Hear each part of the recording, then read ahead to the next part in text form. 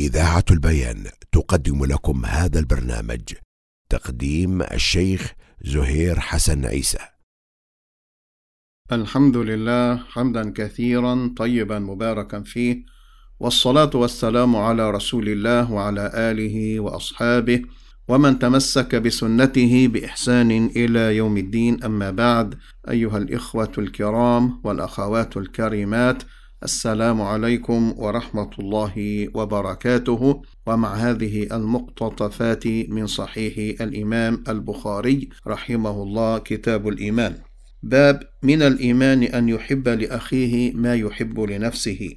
فعن أنس رضي الله عنه عن النبي صلى الله عليه وسلم وعن حسين المعلم قال: حدثنا قتادة عن أنس عن النبي صلى الله عليه وسلم أنه قال: لا يؤمن أحدكم حتى يحب لأخيه ما يحب لنفسه. أيضا رواه مسلم. هذا الحديث مما يدل على أن محبة الإنسان لأخيه ما يحبه لنفسه هي من الإيمان، وأن انتفاء ذلك ينتفي به الإيمان. ولكن هل هو انتفاء لأصل الإيمان أو لكماله؟ الجواب الثاني، فهو انتفاء لكماله وليس لأصله. ومن فوائد هذا الحديث أنه ينبغي للإنسان أن يعامل الناس بهذه المعاملة، فلا يعاملهم بشيء لا يحب أن يعاملوه به.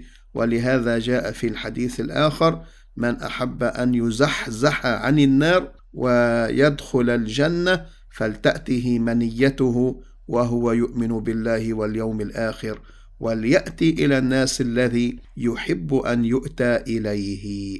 فإن قال قائل: كيف نجمع بين هذا الحديث وبين حديث ابدأ بنفسك؟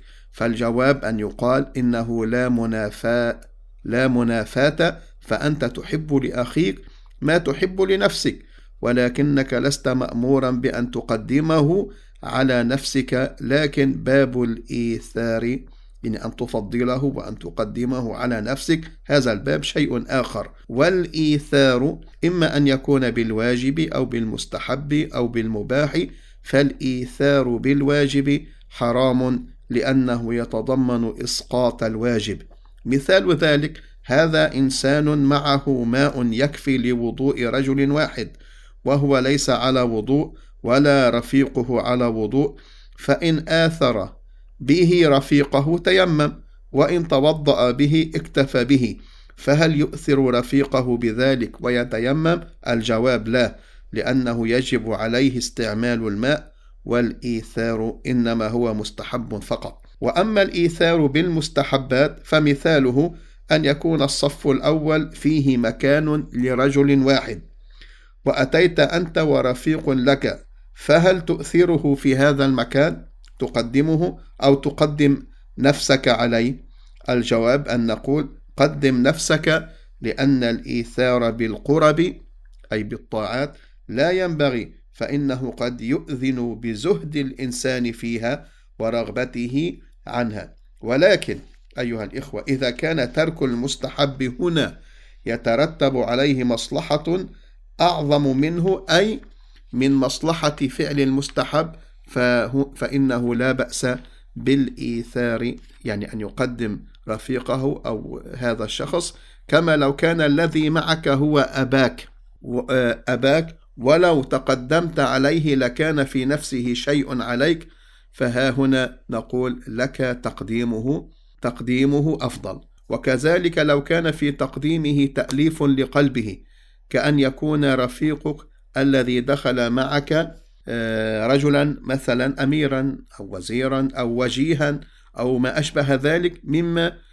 يعتقد أنك لو تقدمت عليه لكان ذلك يعني إهانته، فها هنا درء المفسدة أولى من جلب المصلحة. وأما الإيثار بالمباح فإنه مسنون ومستحب لما في ذلك من الإحسان إلى الغير والتخلق بالأخلاق الفاضلة. ولهذا امتدح الله الأنصار فقال فيهم: ويؤثرون على أنفسهم ولو كان بهم خصاصة.